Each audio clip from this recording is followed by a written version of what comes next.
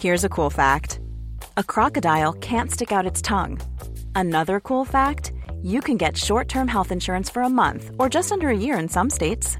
United Healthcare short-term insurance plans are designed for people who are between jobs, coming off their parents' plan, or turning a side hustle into a full-time gig. Underwritten by Golden Rule Insurance Company, they offer flexible, budget-friendly coverage with access to a nationwide network of doctors and hospitals. Get more cool facts about United Healthcare short-term plans at uh1.com.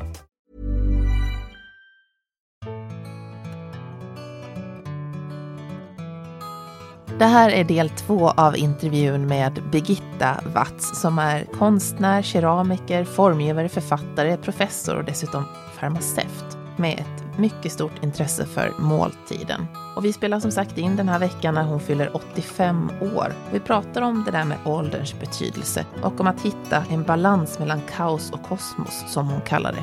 Vill du se filmer och bilder från avsnittet, vilket jag varmt rekommenderar eftersom det här är en fantastisk miljö som vi spelar in på, så finns de på Instagram @inrednings_podden. Än en gång välkommen till Inredningspodden, Birgitta Watz. De här, jag tittade på auktion och så hittade jag dina Gustav III tallrikar. Och de är ju jätteeftertraktade nu. Ja, det finns olika generationer av dem också. Det var så här att Nationalmuseum skulle ha en Gustav III-utställning 1972 tror jag det var. Och de berättade för mig att de hade då kollat med Rörstrand om det var ju de som gjorde, från början skulle det vara en kopia på en tallrik som Jean-Erik Rehn hade ritat på 1700-talet. Och den var ju då i flintgods och med himmelsblå tennglasyr och så var det handmålat. Och då hade de från Nationalmuseum frågat om de kunde göra kopior på den. Det ville de inte. Och det var inte så lätt. Då gick de tydligen till Gustavsberg och frågade och de ville inte. De insåg att det var problem. Och jag var nyutbildad och hade ju då jobbat både med 1700-talets gjutteknik och så. Och modellörsarbete och allting. Så jag sa, ja det måste jag väl försöka klara, sa jag då. Det var ju väldigt modigt måste jag säga. Men jag kände en äldre man, han var österrikare från början men han var också skulptör. Så jag sa att jag vill gärna göra en tallrik som är inspirerad av den här 1700-talstallriken. Jag kan inte göra den i lergods som den var gjord. För det var 70-tal, det var köpslit och släng-eran. Jag tänkte man kan inte göra en tallrik som går sönder så fort man tappar den i golvet. Det går liksom inte. Eller som blir kantstött så snart man har diskat den i maskin. Jag måste göra den i stengods och jag måste alltså ha en stengodsglasyr som jag själv skulle då utveckla. Och det var väldigt knepigt. Men i alla fall när det var vernissage då stod det där i en monter en tallrik. Då hade jag lyckats göra en tallrik i alla fall. Och det blev omedelbart beställningar. Och sen höll jag på med att utveckla hantverkstekniken där. För det handlade ju mycket om att vilken lera skulle man ha, hur skulle gjutmassan se ut och man måste se till att det var så mycket med utrinningshastigheter och gud vet allt. Men i alla fall så lyckades jag väl ganska bra med det att göra fler. Vilken kulör var första tallriken? Det var en vit glasyr som jag gjorde. Och den var ju, och sen så hade de första 500 tallrikarna hade en blå stämpel bakom där det stod en liten berättelse så.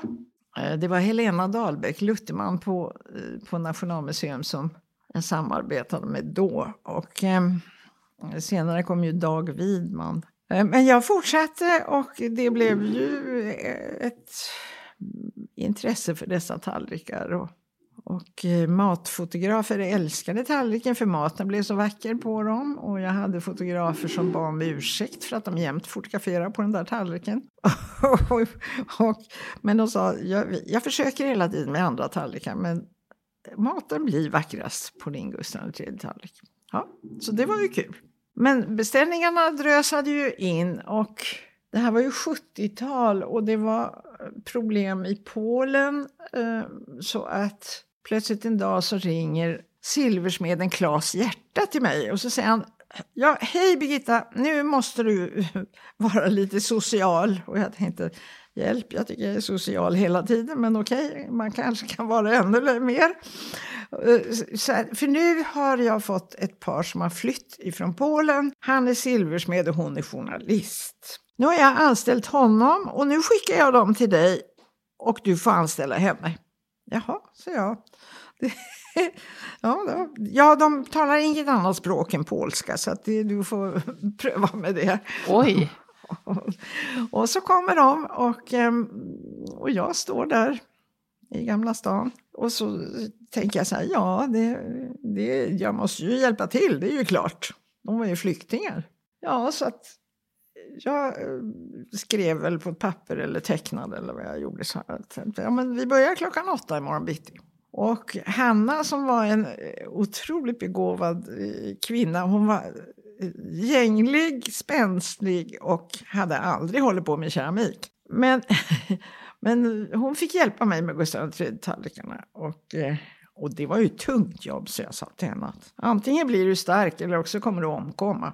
Det är bara så det är liksom. Hon lärde sig snart att prata bra svenska. Och hon jobbade i 7 år tillsammans och på den tiden gjorde vi då 27 000 tallrikar för hand. 27 000? 27 000. Ja, jag har säkert gjort över 100 000 sådana tallrikar men det är ju sedan 70-talet. Och den är ju 50 år nu då. Ja. Det är imponerande. Ja, men det är ju inte så många varje år. Men å andra sidan, jag har haft andra jobb också under tiden. Ja. Men ett annat jobb, det är att du också är professor i måltidskunskap med inriktning mot konst och design vid Örebro universitet. Men maten och måltiden, den går ju som en röd tråd genom ditt konstnärskap. Absolut. Och du har ju hållit i kurser, jag såg du har hållit i kurser som kreativ matlagning och kreativa hotellmiljöer. Man skulle ju vilja gå en sån kurs idag. Men hur kommer sig det här stora intresset för måltiden som du har? Ja, hur det kommer sig, det beror nog på min familjebakgrund där måltiden var viktigt. Måltiden var det som var jätteviktigt. Att det skulle då, varje måltid skulle vara en helhet. Och man skulle ju, det handlar ju också om att respektera både råvaror och föremål. Och atmosfär, och jag menar en måltid kan ju vara vad som helst. Det kan ju vara på en sten i skogen. Men man kan ju skapa ett rum och hur man skapar rumsligheter och sådär. Det är ju väldigt spännande tycker jag. Utställningsdesign är ju också ett sånt där ämne som jag hade. Jag menar, du kan skapa ett rum på en sten. Den stenen som vi har utanför där. Runt det kan man skapa ett rum, det är inga problem. Och där i det rummet så kan man ju då äta sin medhavda måltid och även en matsäck. Min mamma var ju fena på matsäckar, måste jag säga. Och de var alltid goda, vackra och så vidare. Och jag åker aldrig någonstans utan att ha matsäck med mig. Det är liksom givet. Sen kan det vara hur enkelt som helst. Och det behöver inte vara något speciellt föremål. Det blir bra i alla fall. Det kan ju vara papper, bara vanligt smörpapper som man gör någonting med. Lägger mackan på eller viker ihop. Eller, jag menar, det är så enkelt. Men ja, jag tror att mormors porslinssamlingar och hennes berättelser om måltiden genom tiderna och så. Det är klart det sätter sina spår. Lagade de mycket? Alltså, alla lagade mat. Ja, men var de duktiga på det? Var det liksom det att... För det är ju en del, om man tänker tillbaka så säger de att jag var tvungen att laga mat. Jag tyckte aldrig det var roligt. Och det var ingen som sa att de var tvungna att laga mat. Alla tyckte att det var kul. Ja. Ja, men vi hade också en stor trädgård och det var ju, jag växte ju först upp i en skola och det var en stor skolträdgård och den ansvarade väl då min pappa för, tror jag. Och hans föräldrar hade ju haft ett sommartopp där de odlade mycket grönsaker och jordgubbar och allt möjligt sånt. Och på den tiden odlade man ju mycket. Det var ju så, har väl lite kommit tillbaka nu, och det är klart, blir det kristider så måste vi väl börja odla, många av oss, naturligtvis. Det är kanske därför trädgårdsintresset nu har blivit så stort. Och även intresset för unika föremål i keramik. För då behöver man inte köpa så mycket. Man har en tallrik och den kan man ha hela livet om den är god kvalitet, om man inte ställer sig och bankar på den med en hammare. Så att det är väl mycket tiden också, tror jag, som har betydelse. Uppväxten och tidsperspektivet, det får man nog inte glömma bort. Men det handlade mycket om kvalitet också.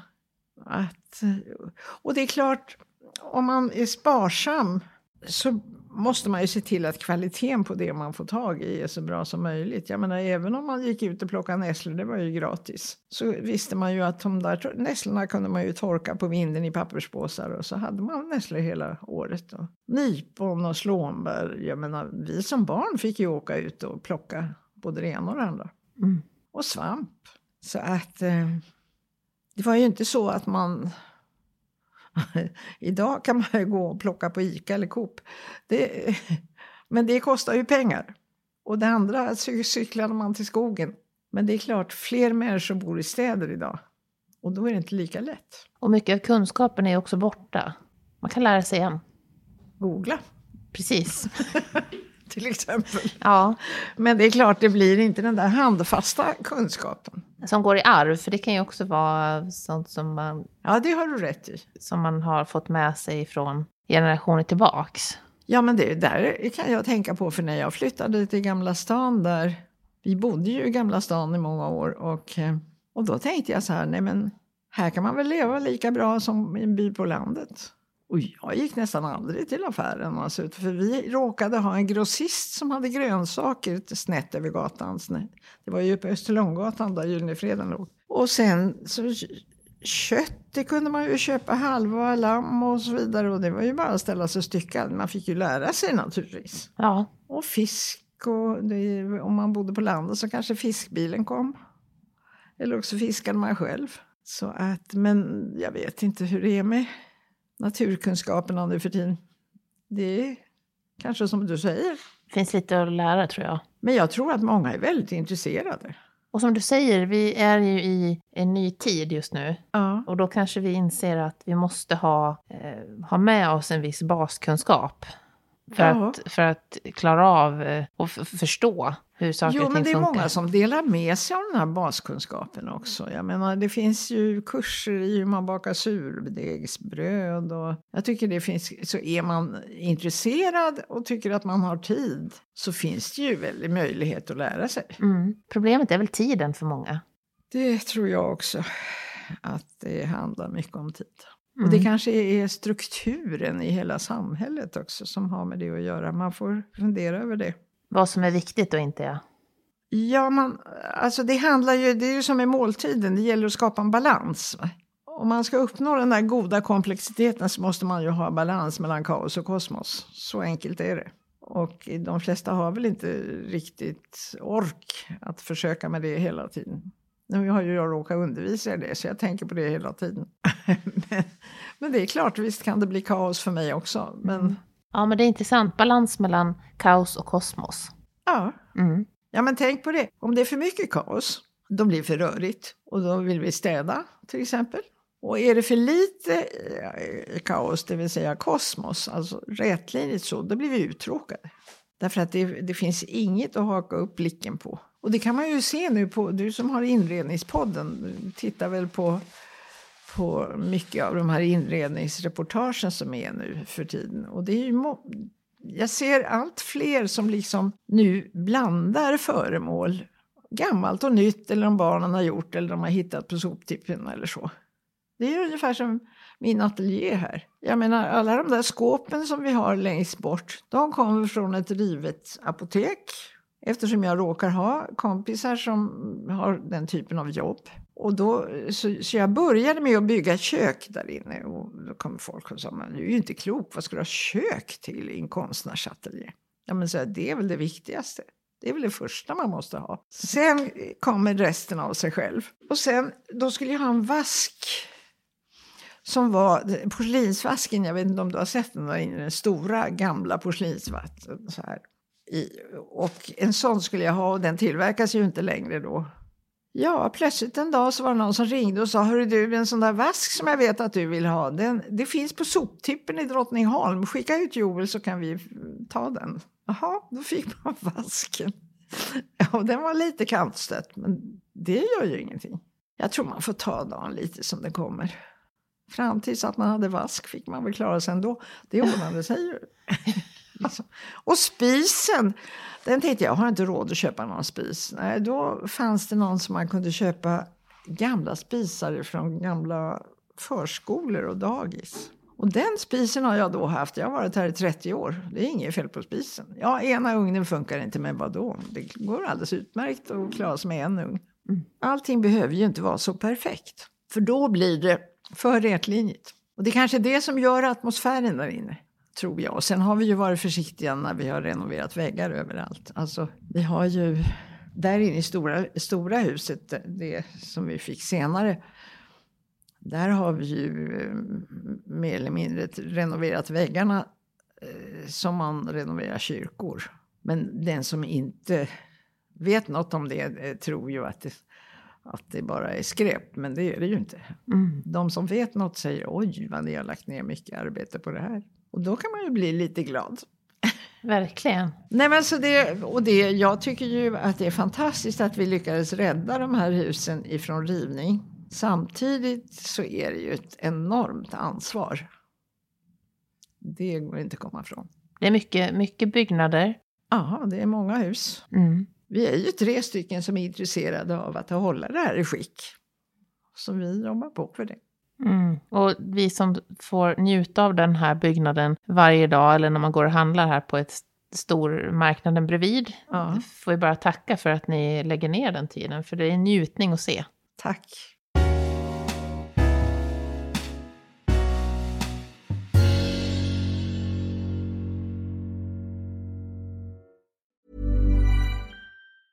A lot can happen in the next 3 years. Like a chatbot may be your new best friend. But what won't change? Needing health insurance. United Healthcare Tri-Term Medical Plans are available for these changing times. Underwritten by Golden Rule Insurance Company, they offer budget-friendly, flexible coverage for people who are in between jobs or missed open enrollment. The plans last nearly 3 years in some states, with access to a nationwide network of doctors and hospitals. So for whatever tomorrow brings, United Healthcare Tri-Term Medical Plans may be for you. Learn more at uh1.com. Many of us have those stubborn pounds that seem impossible to lose, no matter how good we eat or how hard we work out. My solution is PlushCare. PlushCare is a leading telehealth provider with doctors who are there for you day and night to partner with you in your weight loss journey. They can prescribe FDA-approved weight loss medications like Wegovy and Zepbound for those who qualify.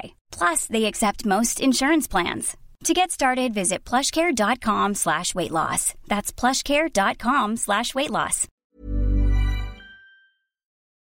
Du, på den här helgen fyller du 85. Ja. Och du tycker inte ålder är så viktigt? Ja, ålder är nog ganska viktigt ur erfarenhetssynpunkt, det tror jag. Men jag tycker inte man ska fastna i att man har en ålder. För att om man nu säger så här, det fanns ju en sångerska som hette Eileen. Och på 90-talet så gav hon ut en skiva som hette Age ain't nothing but a figure. Or something like that. Och den hittade jag i en fransk musikbutik på 90-talet. För då hade hon liksom spelat in den och den blev ju sen väldigt berömd och upphaussad. Jag tror hon fick priser och så. Och hon var inte så gammal när hon gjorde den där. Så att jag tror att hon, nu för tiden så tror jag om man säger så här, ålder är egentligen bara en siffra. Då tänker man alltid på gamla människor. Men hon var bara 22 år när hon dog. Och hon var alltså inte så gammal när hon gjorde den där låten. Som då hette just det. Att ålder är bara en siffra. Det kan man ju tänka i vilken ålder man än är. För det kan ju hända att när man är i 50-årsåldern. Då tycker man, nu är jag så lastgammal. Så nu är det liksom, räknas inte jag längre. Men jag menar, det finns ju, titta på Dagny, hon var väl över 100 när hon började räknas på tv. Kommer du ihåg det? Ja. Så att det där med vad man har för sifferålder, jag tror så här, att vi har alla åldrar i oss hela tiden. Och ju längre vi lever desto fler åldrar har vi. Och inte bara just den som liksom står på födelsedagen så. För jag kan ju säga som din gamla mormor. Ja. Att jag kan ju lika gärna vara 30 idag eller 50 eller 4 eller så. Och det tycker jag är underbart. Absolut. Att det kan vara så. Men jag tror att de flesta tänker på alla oss som har lite små krämpor. Men vad spelar det för roll? Alla har vi ju krämpor olika. På småbarnsåldern så fick man plåster på knät för man ramlade. Nu kanske man måste operera höften. Jag menar, det är egentligen samma sak. Det är bara något mer komplicerat med höftoperationen. Men det funkar ju för det mesta i alla fall. Ja, absolut. Du har ju en enorm nyfikenhet. När man träffar dig så är det ju det det är liksom, du är riktigt lyser när du är här. Och man ser att du vill testa nya saker hela tiden, känns det som. Det är inget som hindrar dig. Är det någonting som du känner att det här är ett projekt som jag ska ta mig an nu? Tänker du så? Att det här ska jag testa nu? Eller planerar du något sånt? Nej, det kanske jag gör när det gäller glasyrprover. För jag försöker få med så många nya glasyrprover som möjligt. Eftersom glasyrens vandring ifrån askglasyr, lerglasyr och till nu allt digitalt och kemiskt. Den är ju otroligt omfattande och på den sträckan här emellan så finns det ju större eller mindre komplexitet. Om du tittar i hörnet där borta har jag en relief med bara askglasyrer på. Jag tycker det är hur vackert som helst. Ser du längst bort? Ja, just det. Och du kan gå närmare sen och titta, för att jag har ju jobbat mycket med kulturuttryck kan man väl kanske kalla det för. Alltså det vill säga, jag gjorde en gång en jätterelief som först ställdes ut på Tekniska nämndhuset och som hette Kulturspillror. Och den var då sandgöt jag gjorde formar i gjutsand och sen så blandade jag gjutmassa utav naturlera och sand och chamott och allt möjligt. Och det handlade om, då på 70-talet när jag gjorde den här, så la man ut motorvägar och rondeller överallt, över åkermark. Och så jag var väldigt irriterad på att man tog så mycket åkermark i anspråk. Så då gjorde jag en stor relief som du kan få se på en bild sen. Som sen blev utställd både på Liljevalchs och på många andra ställen. Röhsska museet, och så småningom i Göteborg hamnade den på Vägverkets nybyggda lokaler. Men när den var på Tekniska nämndhuset, då kom Dagens Nyheter gjorde ett reportage om den och Jan Myrdal var där och diskuterade. Och så sa han så här, ja det här är ju väldigt viktigt. Men den kommer att bli utsatt för repressiv tolerans. Och det har den blivit. För sen flyttade Vägverket. Och så byggde de bostäder i det huset. Nu är den inmurad i en vägg bakom en trappa och syns knappast. Ja. Så det hjälpte inte med detta nödrop. Nej. I öknen. Nej. Men det var ett bra försök. Och ja, den hade ju sin tid. Men i alla fall, ja. Så var det. Mm. Vid den här podden så får man önska en gäst som man skulle vilja lyssna på. Finns det någon person som du tycker som du skulle vilja lyssna på? Nej, men alltså det är klart att det finns ju massor av människor. Ja, jag vet en som vore väldigt rolig att lyssna på, och det är Dick Johansson på Klässbols linneväveri. Skulle jag gärna lyssna på. Mm. Jag känner Dick sedan många år, och hans kloka hustru Laila, och de har ju ifrån barnsben håller på och jobbat för att hans farfar, tror jag det var, hans farfars väveri skulle få leva vidare. Med allt vad det innebär av att odla lin och anpassa sig till moderna tider. Ja, det vore intressant.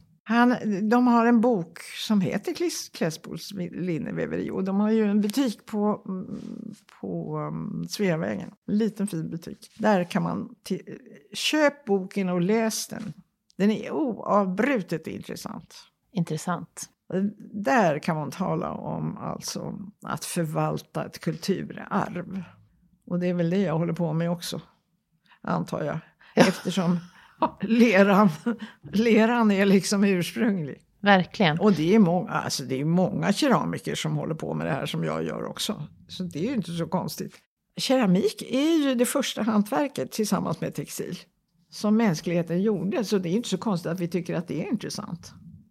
Eller hur? Nej, absolut inte. Och det är också fantastiskt att det är så många som vill hålla på med det. För jag märker det om jag gjorde ju en utställning på Liljevalchs som hette Lera och eld, en historia om keramik. Och sen så blev det en vandringsutställning som jag åkte runt med. Ja, sen var det någon som ville göra en film, så gjorde vi en film. Sen ville Riksutställningen göra en vandringsutställning, men det satt så långt inne. Till slut i alla fall så gjorde vi 5 vandringsutställningar som gick runt hela Sverige. Och jag åkte runt och undervisade klasser så att jag blev hes hela dagarna. Och så hade jag olika vernissager på olika museer. Jag glömmer aldrig på Sundsvalls museum var det. Det kom så mycket människor. Jag tror det var 500 personer.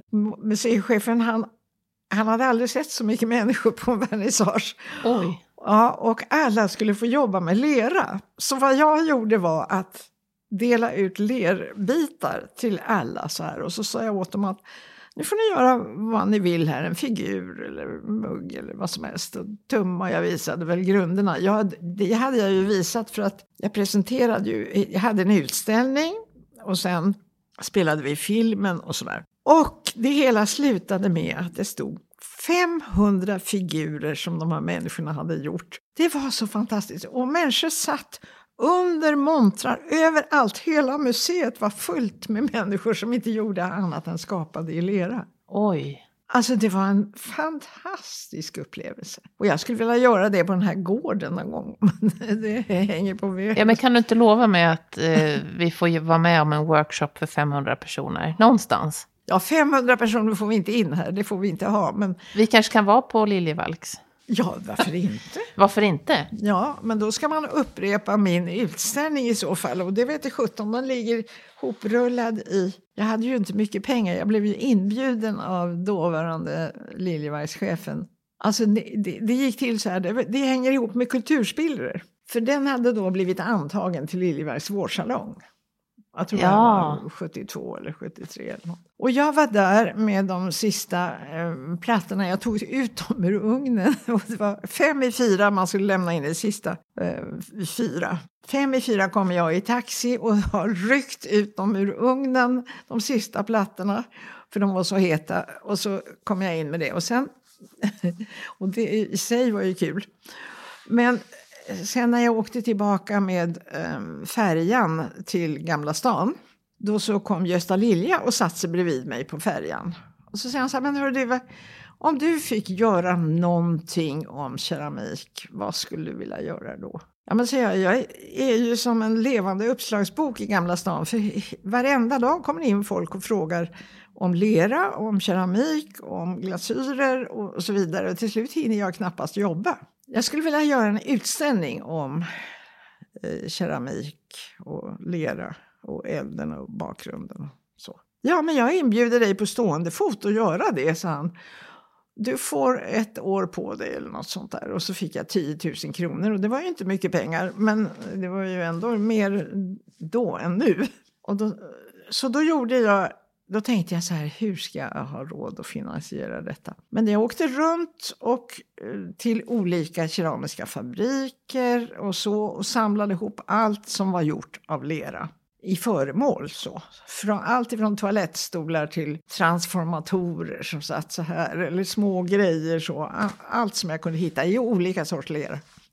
Och sen så tänkte jag så här, men gud, jag måste ju också ha en text. Så då började Lena Andersson, som då jobbade på Dagens Nyheter, om hon kunde hjälpa mig om jag berättade, och hon skrev en text.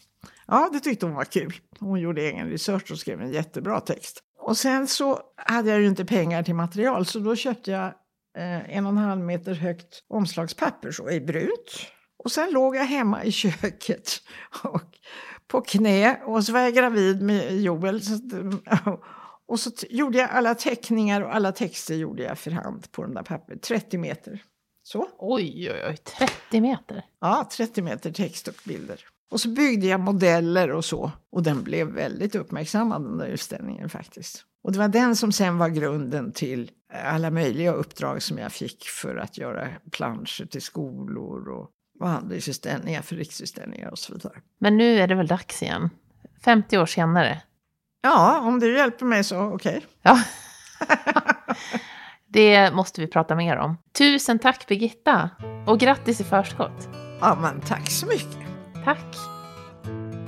För dig som är ny lyssnare så finns det snart 120 avsnitt som finns där poddar finns. Inredningspodden med mig, Johanna Hulander, tar upp olika ämnen inom inredning, design och arkitektur. Det kan vara allt från konst, färgsättning, inredning eller trädgård som vi kommer att fokusera mera på under våren. Och du får gärna höra av dig och önska olika ämnen som du skulle vilja lyssna på. Följ gärna podden på olika kanaler, till exempel på Instagram där kontot heter @inrednings_podden.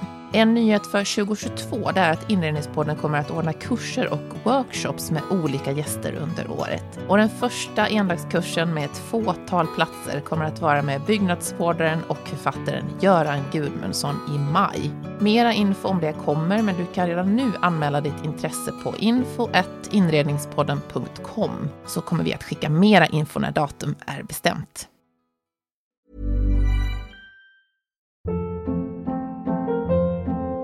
Hold up. What was that? Boring. No flavor. That was as bad as those leftovers you ate all week. Keke Palmer here, and it's time to say hello to something fresh and guilt-free. Hello Fresh. Jazz up dinner with pecan-crusted chicken or garlic butter shrimp scampi. Now that's music to my mouth. Hello Fresh. Let's get this dinner party started. Discover all the delicious possibilities at hellofresh.com.